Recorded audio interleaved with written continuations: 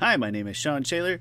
That's my friend Chris Ford, aka The Objective Geek of Twitter and YouTube fame, and welcome to Avatar: The Last Podcasters.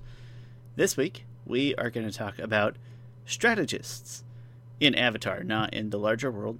The top 10 strategists in the Avatar universe. But before that, Chris, I just asked you like 10 minutes ago, but second recording of the evening. How you doing? How you been? What have you hypothetically been up to this week? I'm about to watch a new Superman cartoon, so that's fun. Nice. Oh, a new Superman was announced recently, so that's cool also. Oh, I didn't know that. Yeah. You don't know the actor, it's okay. Have you ever watched Marvelous Miss Maisel? Uh-huh. Oh, she will be the main character there. She will be the new Lois Lane, and I think that is some perfect casting. It feels like a good fit without looking too far into it. Yeah. Sounds great. I'm going to assume that I just keep playing Tears of the Kingdom, not with really an end goal in mind. I just... Ooh. I beat it a week ago or so. Nice. Probably the best finale of any Zelda game. It was freaking cinematic. The music was swelling. It was difficult in the right way. Great, amazing game. Still playing it. Like, I'm just doing little stuff now. But I find myself procrastinating in the main storyline. I just am enjoying the grind. Right now I'm grinding for large zonite. Oh yeah, little duplication glitch. Some war machines. I have been using the arrow duplication glitch. We go down in the in between. Mm-hmm. The one I've been using for large zonite is that I will go to a refinery, and I will use the ledge jump drop one, and then I'll just use that. I'll essentially use that 4 times because you only want like one in your inventory, and then you have to eat something before. But since the refineries did you? Oh, is that a 1.1 2.2 glitch? Current? Yep, we're updated. Okay. So okay. You have to have an item in your inventory ahead of the large zonite that you can eat all of, right? So you want to drop 1 or 2 of those, get down to like 1 or 2. And then you only want to have 1 large zonite itself, and then right in front of it, you have to have something with more than 5 or 5 or more items. So you jump off, paraglide, eat the item. That is so specific. Hold. It is, and it seems the hardest at first, but it was so... It's like, it's overly complex in theory, but it's so pertinent to what I want to do because you can only buy 5 crystal charges at a time at a refinery. So basically, I repeat, and there you can only leave 20 or 21 items on the ground at a time, right? So it has limitations, but it's perfect because I do that 4 times, get 5 big crystal charges, which is essentially 1 battery cell level, like 1/3 of a battery cell, and then I'll go to the next refinery, and I do that like once a day. So in a day, I'll get. Did you turn off the auto update? No, I didn't. And I actually saw the last time I played today that there's a new update, but the internet tells me it's more content. Today's update. Is it? Okay. I'm afraid. I'm not going to do it yet, but when we switch profiles, that forces it. When Heather switches to her profile to play, it forces it. It forces it? Oh, it does. Afraid so, yeah. It forces you to auto update? It seems to force an update when we switch profiles and she tries to load up the game. I suppose you can turn your Wi-Fi off entirely, would be my best guess. And then I switch profiles with my daughter pretty often, and long as you go to like the settings and you hit don't auto update, like it will always when we switch and we play the game, it'll say, "Oh, a new thing is available. Do you want to download or just start software?" We always hit start software so it doesn't update. But that first glitch, I did get auto updated, and I wasn't able to because that was like the easiest glitch. I was just like, oh, you just. I only got to use that one a few times before I got updated. Yeah, I didn't use them. My daughter got like $50,000 off of that glitch. So, Chris, I don't need the money as much because I bought the fake amiibo, right? And so I'm at the point where it's giving me duplicate clothing, and those clothes that'll sell for, I don't know, it's like 500 or $600 a pop. The Yeah. you know, the trousers of Twilight and all that stuff. And so I don't really need that anymore because I just use these, and I have a very rhythmic pattern for getting through all of these, and there's like 38 of them. So, you know, gather goods to eat, to duplicate. I like to duplicate bombs and like lionel horns because that's the strongest attack thing. So I don't ever run out of a strong fuse. I haven't had a need to duplicate bombs yet because I've just spent so much time in the underworld that I haven't had a need yet, but I'm sure it'll come. I love puff shrooms. I spend a lot of my Poe just on puff shrooms and bomb flowers. I'm sorry, puff shrooms? No, what's the muddle buds? Muddle buds. Yes. Those are so much fun, Chris. I do that just for giggles. I like to shoot the big bad at whatever little camp in the underworld with the muddle bud, and then I just use. He only costs 9 zonite to make. It's just the attack ally, I think is what he is. He only costs 9 zonite to make. And so I'll make like 1 or 2 of those, depending on how much. And so the big guy's attacking the little guys, and then I send 1 or 2 of those in, and they just attack everybody. And I love watching it. I don't know why. It's so chaotic. And then when it gets closer to the end, I'll use the Gerudo Sage. I forget her name. Her ability to run in, and it's my favorite gameplay cycle. My favorite game loop. All right, well, that's our avatar this week. Thanks for talking to us. Have a great week. We'll be back next time. No, Chris, let's talk. It was a great week. I'm sure, hypothetically, will be. Let's talk about top 10 strategists in Avatar: The Last Airbender.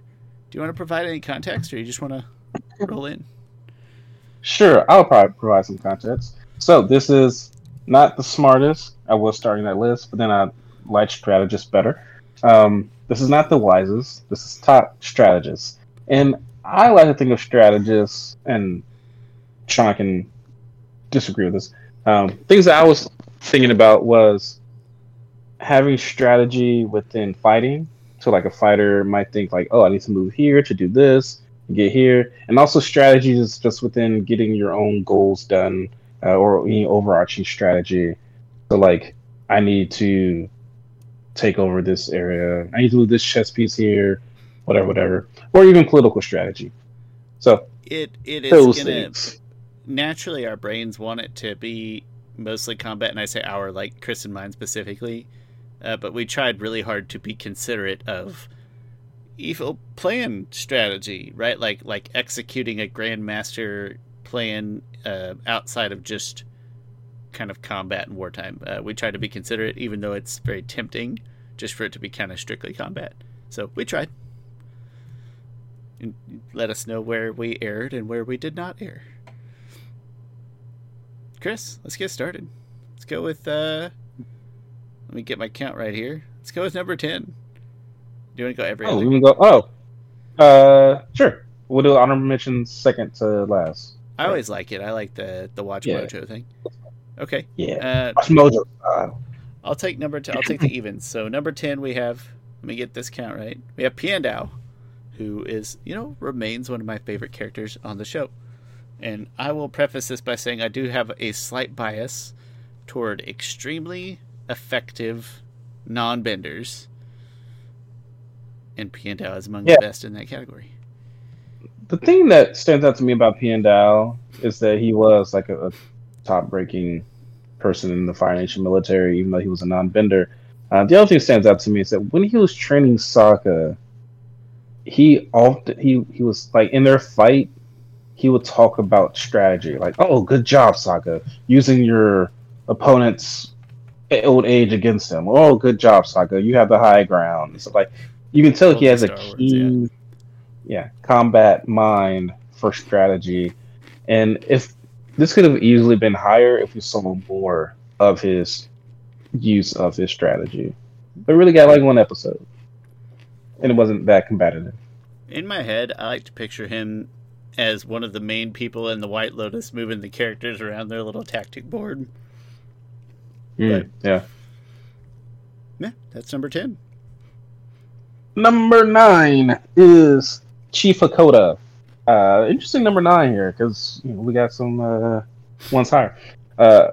Dakota, just like Sokka, was known to like make traps and stuff. He made that stinking sink thing to trap in people, to use that stinky smell to make them aboard ship. Not aboard ship, Abandoned ship. Abandoned ship. Hmm? Yeah, abandoned ship. Aboard ship. It smells bad here. We yeah. gotta get on board. Also, he helped make the strategy for the Day of Black Sun. Like that took a lot of military precision. Like, all right, go here, whatever. So he has some great military strategy. You don't see that much in the combat because we just don't see that much combat from Hakoda. He feels like he's got a lot of pressure on his shoulders for what he's doing. We have a lot of people that either from ego or just independence probably don't have the same sort of strategic pressure on their shoulders or pressure to be an effective strategist like Hakoda does. But that's kind of a wild conjecture. Number 8 is Kuvira. Kuvira is... I wanted her higher, but Sean took her lower. Kuvira, she shows strategy in so many different ways. One thing, she is the leader of... One thing, she's the only one actually playing Risk. Like, she has a whole map. Yeah. She has pieces. Like, all right, I'll take this piece. Oh, this is the last piece I need. She is strategically thinking of how to take over the whole entire Earth Kingdom. But she's playing Risk against like 12 smaller opponents that aren't united against her, like... Yet. That's why she's so like, she's put in...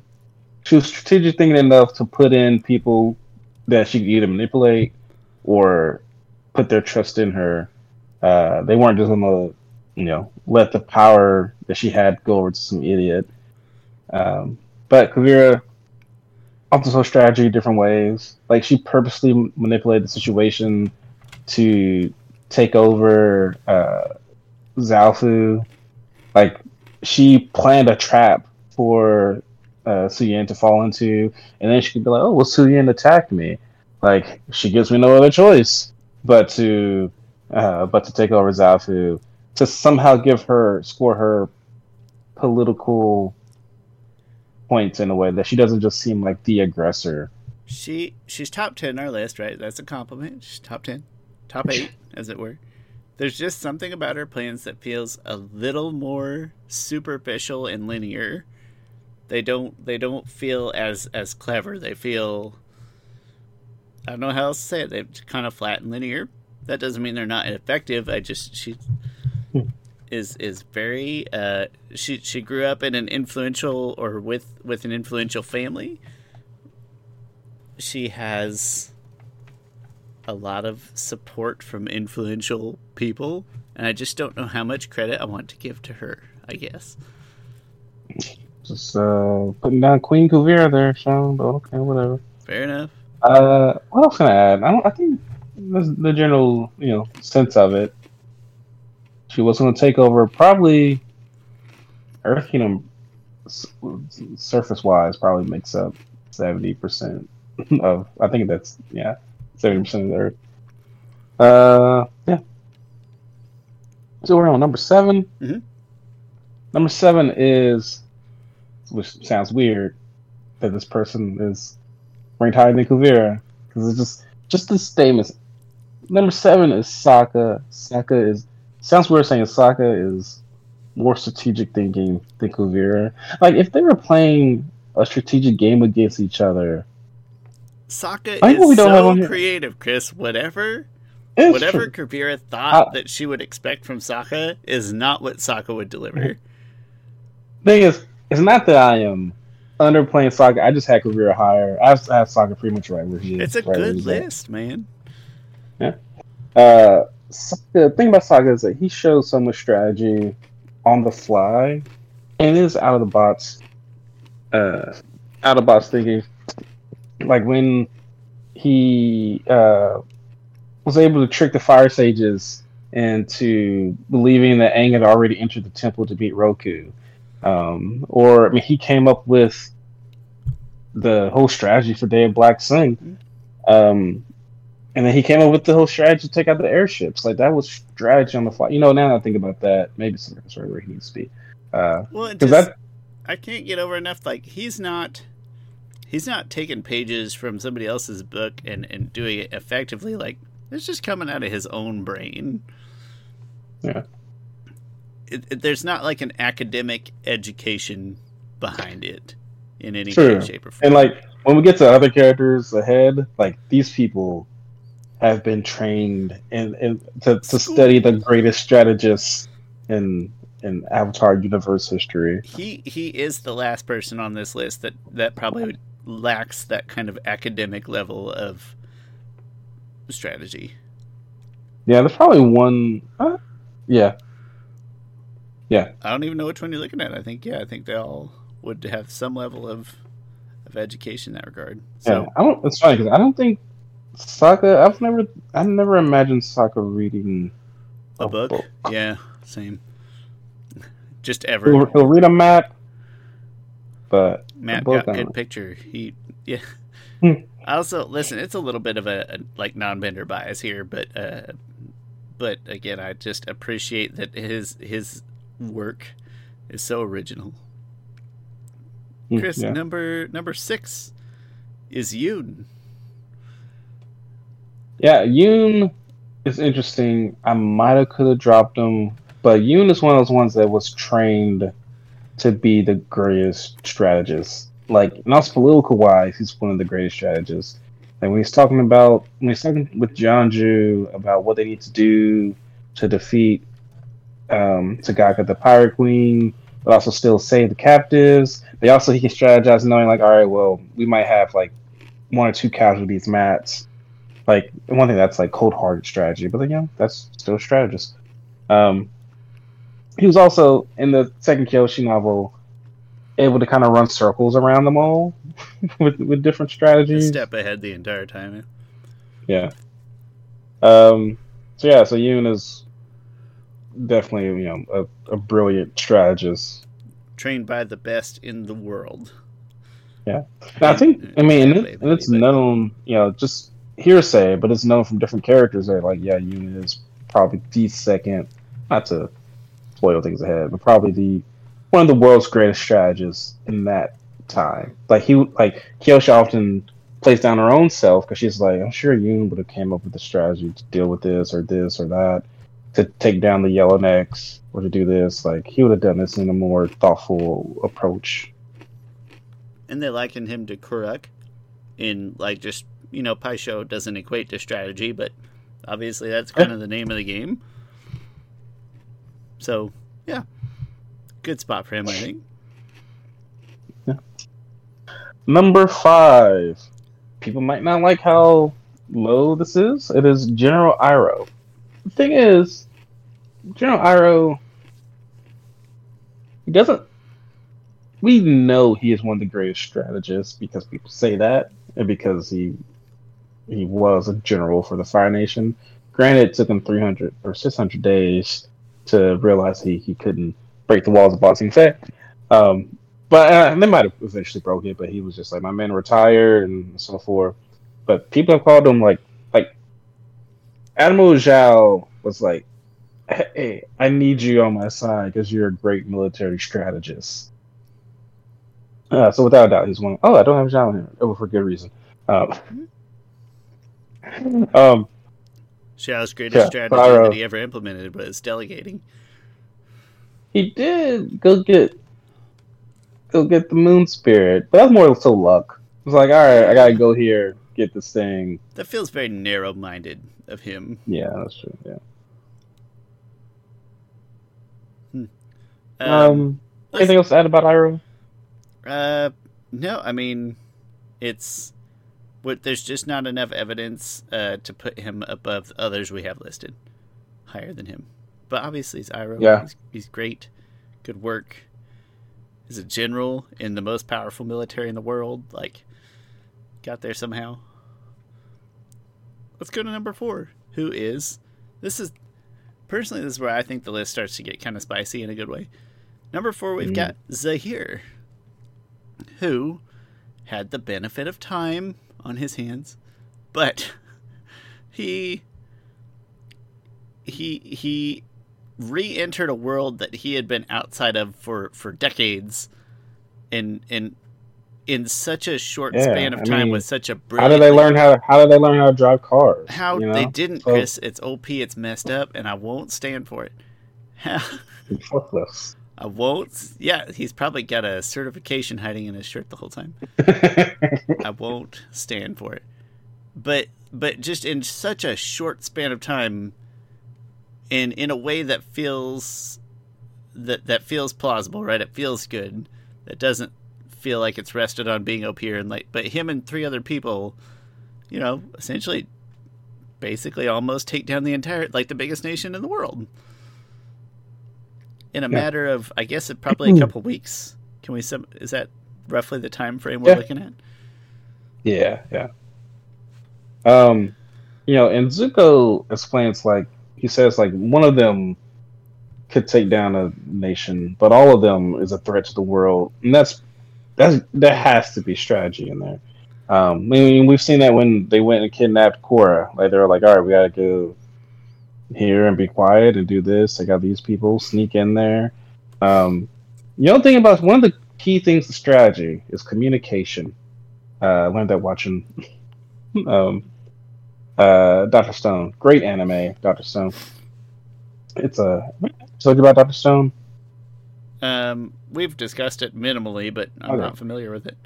But they get into this war. The premise of the show is the whole world has been, each person in the world has been petrified to stone, and this character named Senku, he gets frozen into stone.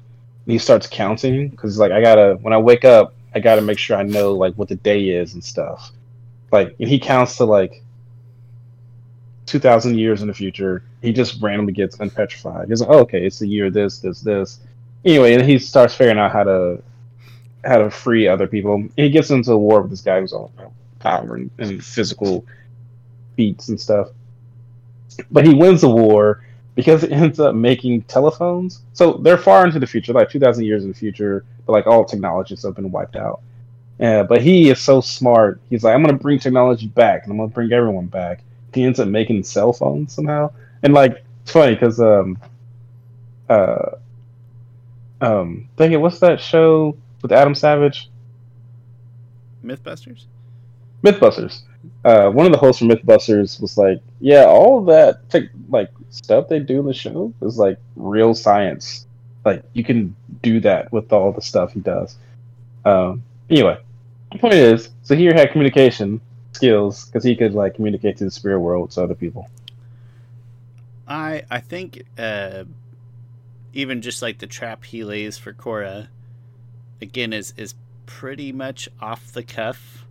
He didn't know he was, as much as being an airbender is extremely helpful to him. He didn't know he was going to be an airbender. He can't have and especially an extremely powerful one. And I just can't help but think he had plenty of time to organize his thoughts, but he didn't know what he was planning for. As a brand new world, he had airbending at his disposal now. Probably unsure of the state of his comrades, right? There's no way he could have known that they were okay. They can't enter the spirit world.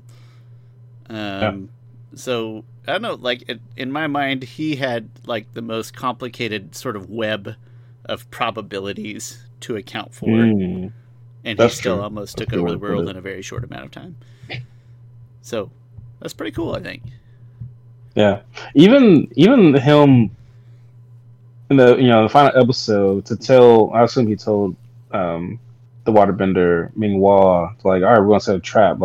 You pretend you have all the airbenders and they're all just puppets of yours. Then I'll catch Avatar here and stuff. He had to think a lot. These were whole plans to do all these things. Incredible work. Zahir. All right, number 3 is Amon. Just got done talking about Amon. What there's left to say. He took over a whole city really with you think about his strategies and stuff. And there's one scene where I was like, oh, this is like some Joker level planning type of stuff, like from the Dark Knight, like where he takes out all the city leaders.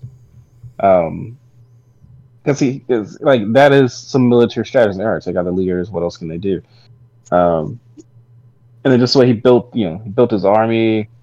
There was a couple other really, smart strategic things he was doing. Another strategic thing he did was that he purposely never tried to kill Korra because he knew that that would trigger the Avatar state. And he knew that from listening to his own father's story about when his father tried to kill Aang, and that triggered the Avatar state. So he had a clear plan in mind that he almost succeeded in. It's almost the opposite of Zahir, where I'm giving Zahir credit for having to plan for like a kind of infinite number of probabilities.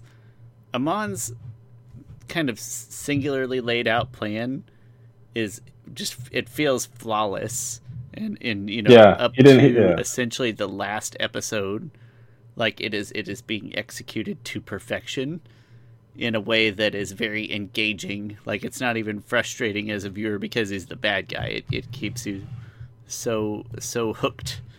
I don't know, it's just masterful. Even to I mean, we're talking about his own brother, like escaping the visage of his own brother being right under his nose. And so I don't know, it feels extremely meticulously detailed in a flawless way. It's one big plan, sure. And then you talk about the strategy of leading a revolution of like, all right, I got to turn these people against societal norms, and he did that pretty well. Like his plan, his end result did reach further to his goal of equality. Like Republic City now had elections. It wasn't just all right, whoever, power to the people now.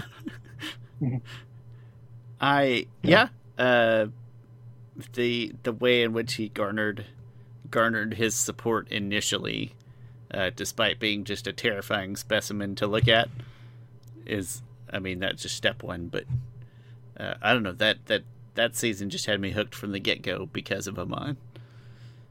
Yeah. Number 2 is Azula.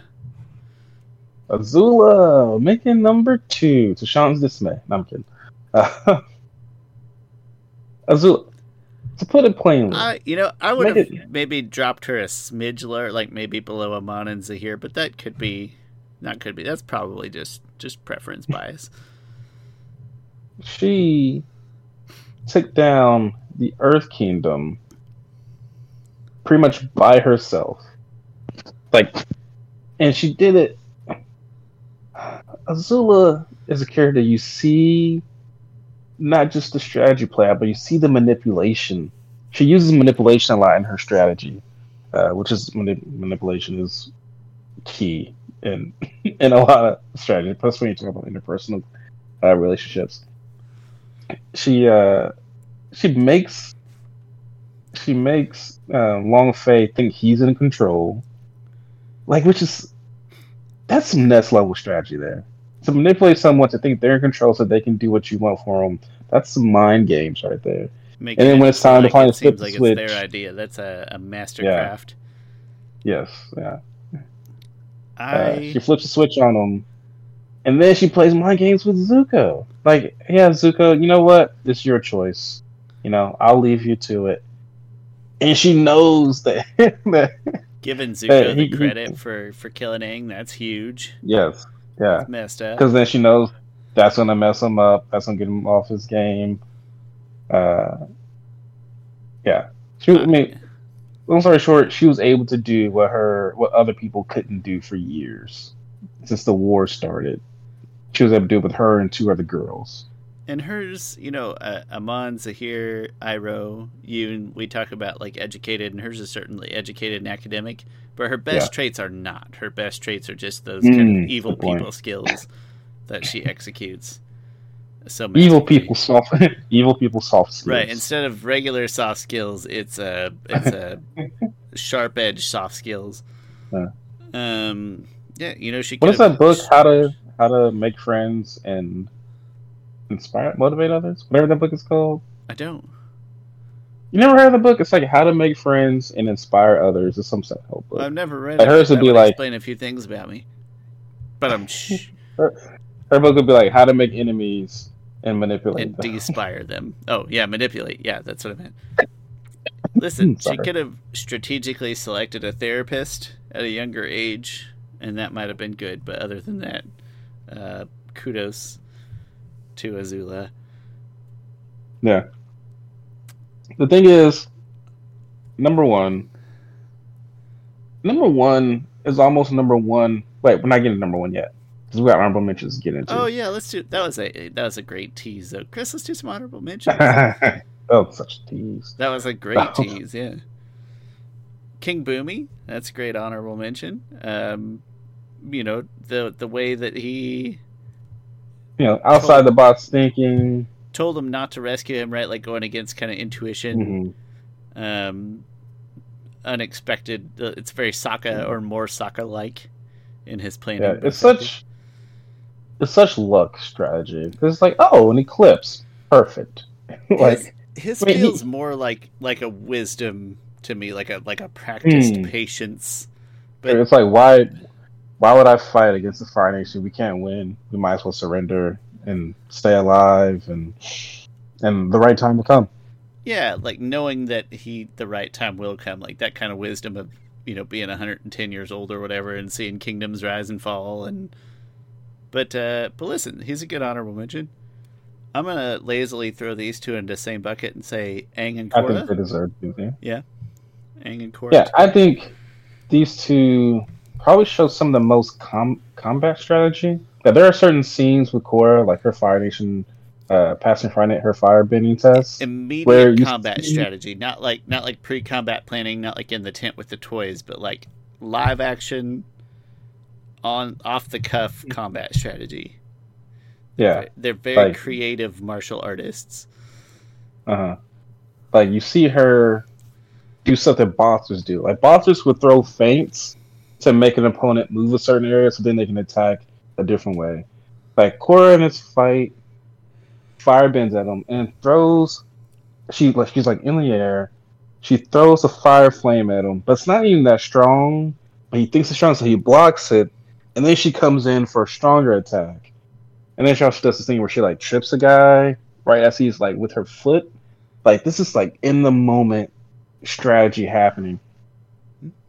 And Aang does that, a lot of times too. That's a lot of airbending stuff. Like they talk about like almost a toss like frustration, like there's no like, because she hates strategy almost. Like there's no way to think about it. Like you and your strategies and tactics, and that's what Aang can do.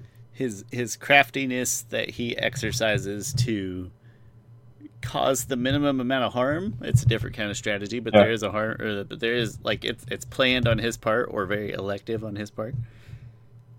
Iroh 2, great inclusion, small sample size, very attractive sample size. He's a general. He had to get there somehow.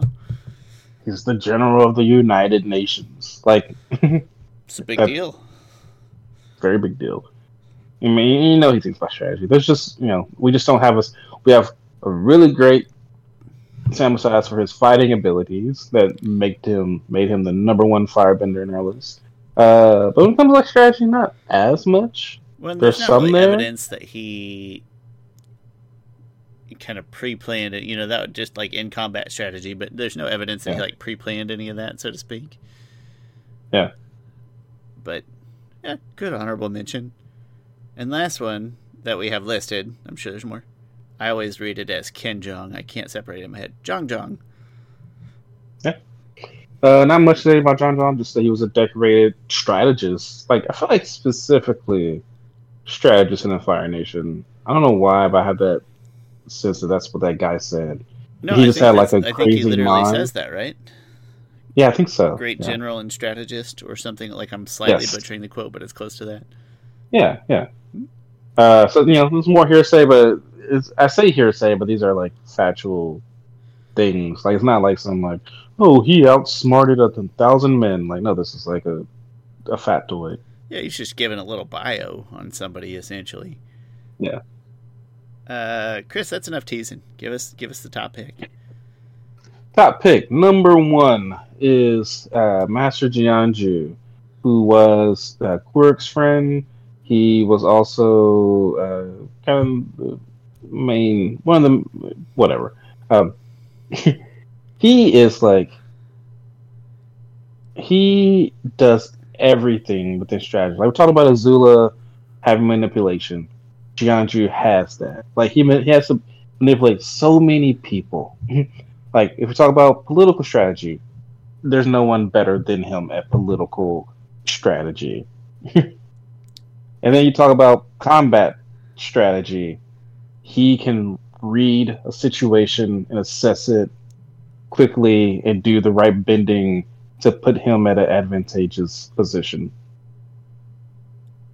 Literally it feels like in the books, the author does a great job of making you feel like every single Jianju move is hyper calculated and almost never off course, right? Like even when he, spoiler alert, I suppose, but like even when he kills Kelsong, you think to yourself like you had to have a sense that he knew this was going to happen, like that he was prepared. Oh, without a doubt. He purposely imagine just like plotting, like just staying awake the night before, just like plotting, like, yep, gonna have to murder my best friend tomorrow, probably. You know.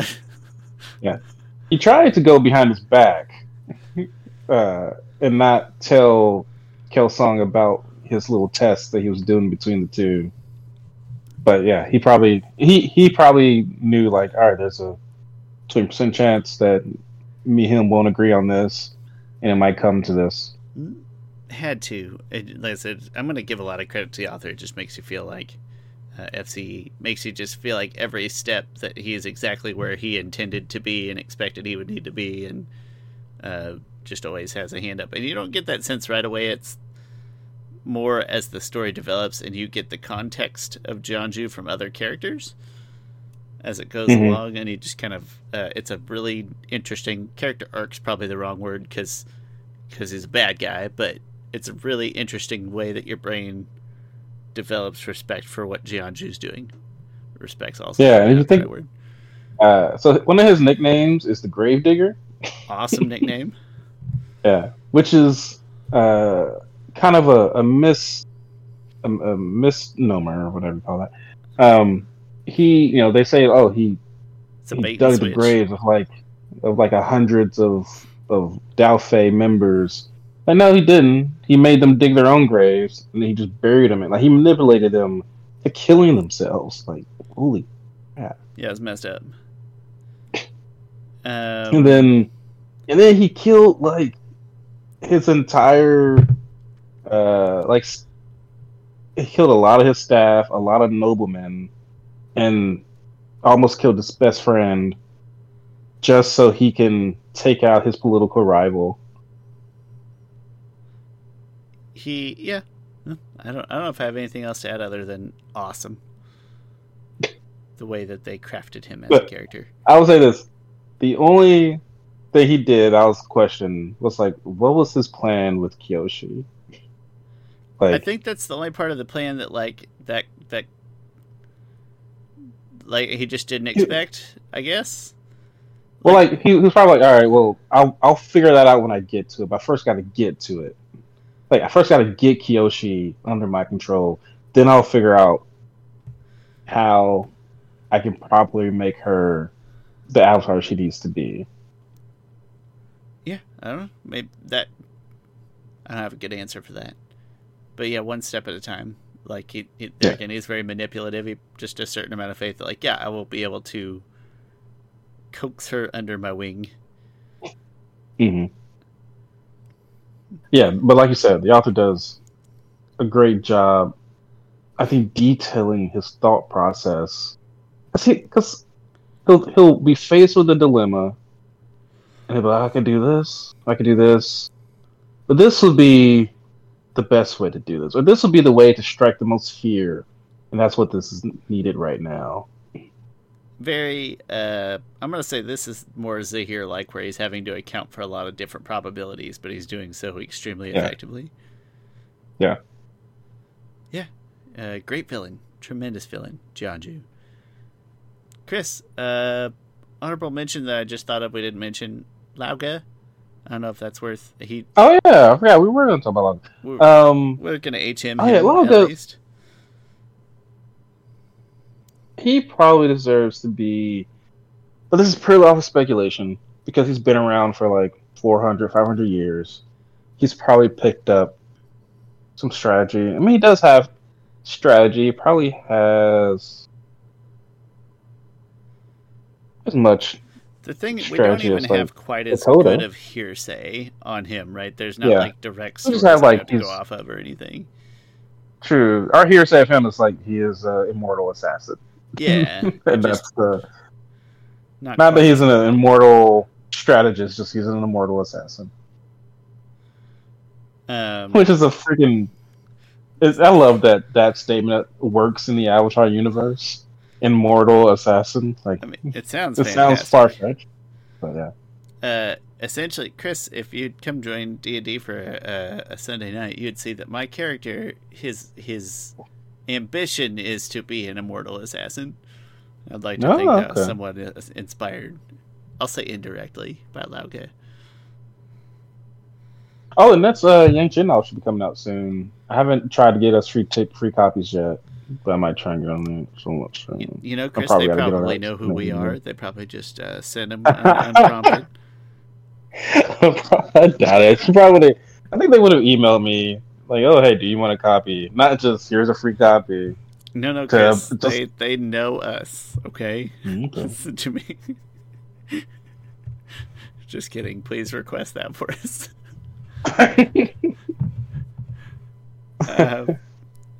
Hey, that's our top 10 strategists in the Avatar: The Last Airbender universe.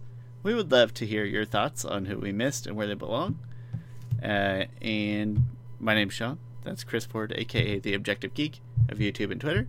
Thanks for hanging out with us. If you can spare us any interactions, likes, subs, reviews, comments, whatever, we really appreciate when you can do that. And we'll see you next week. Have a great week.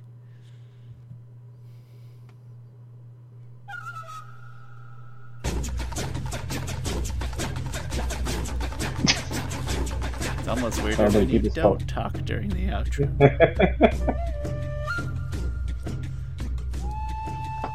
My voice is out for some reason too.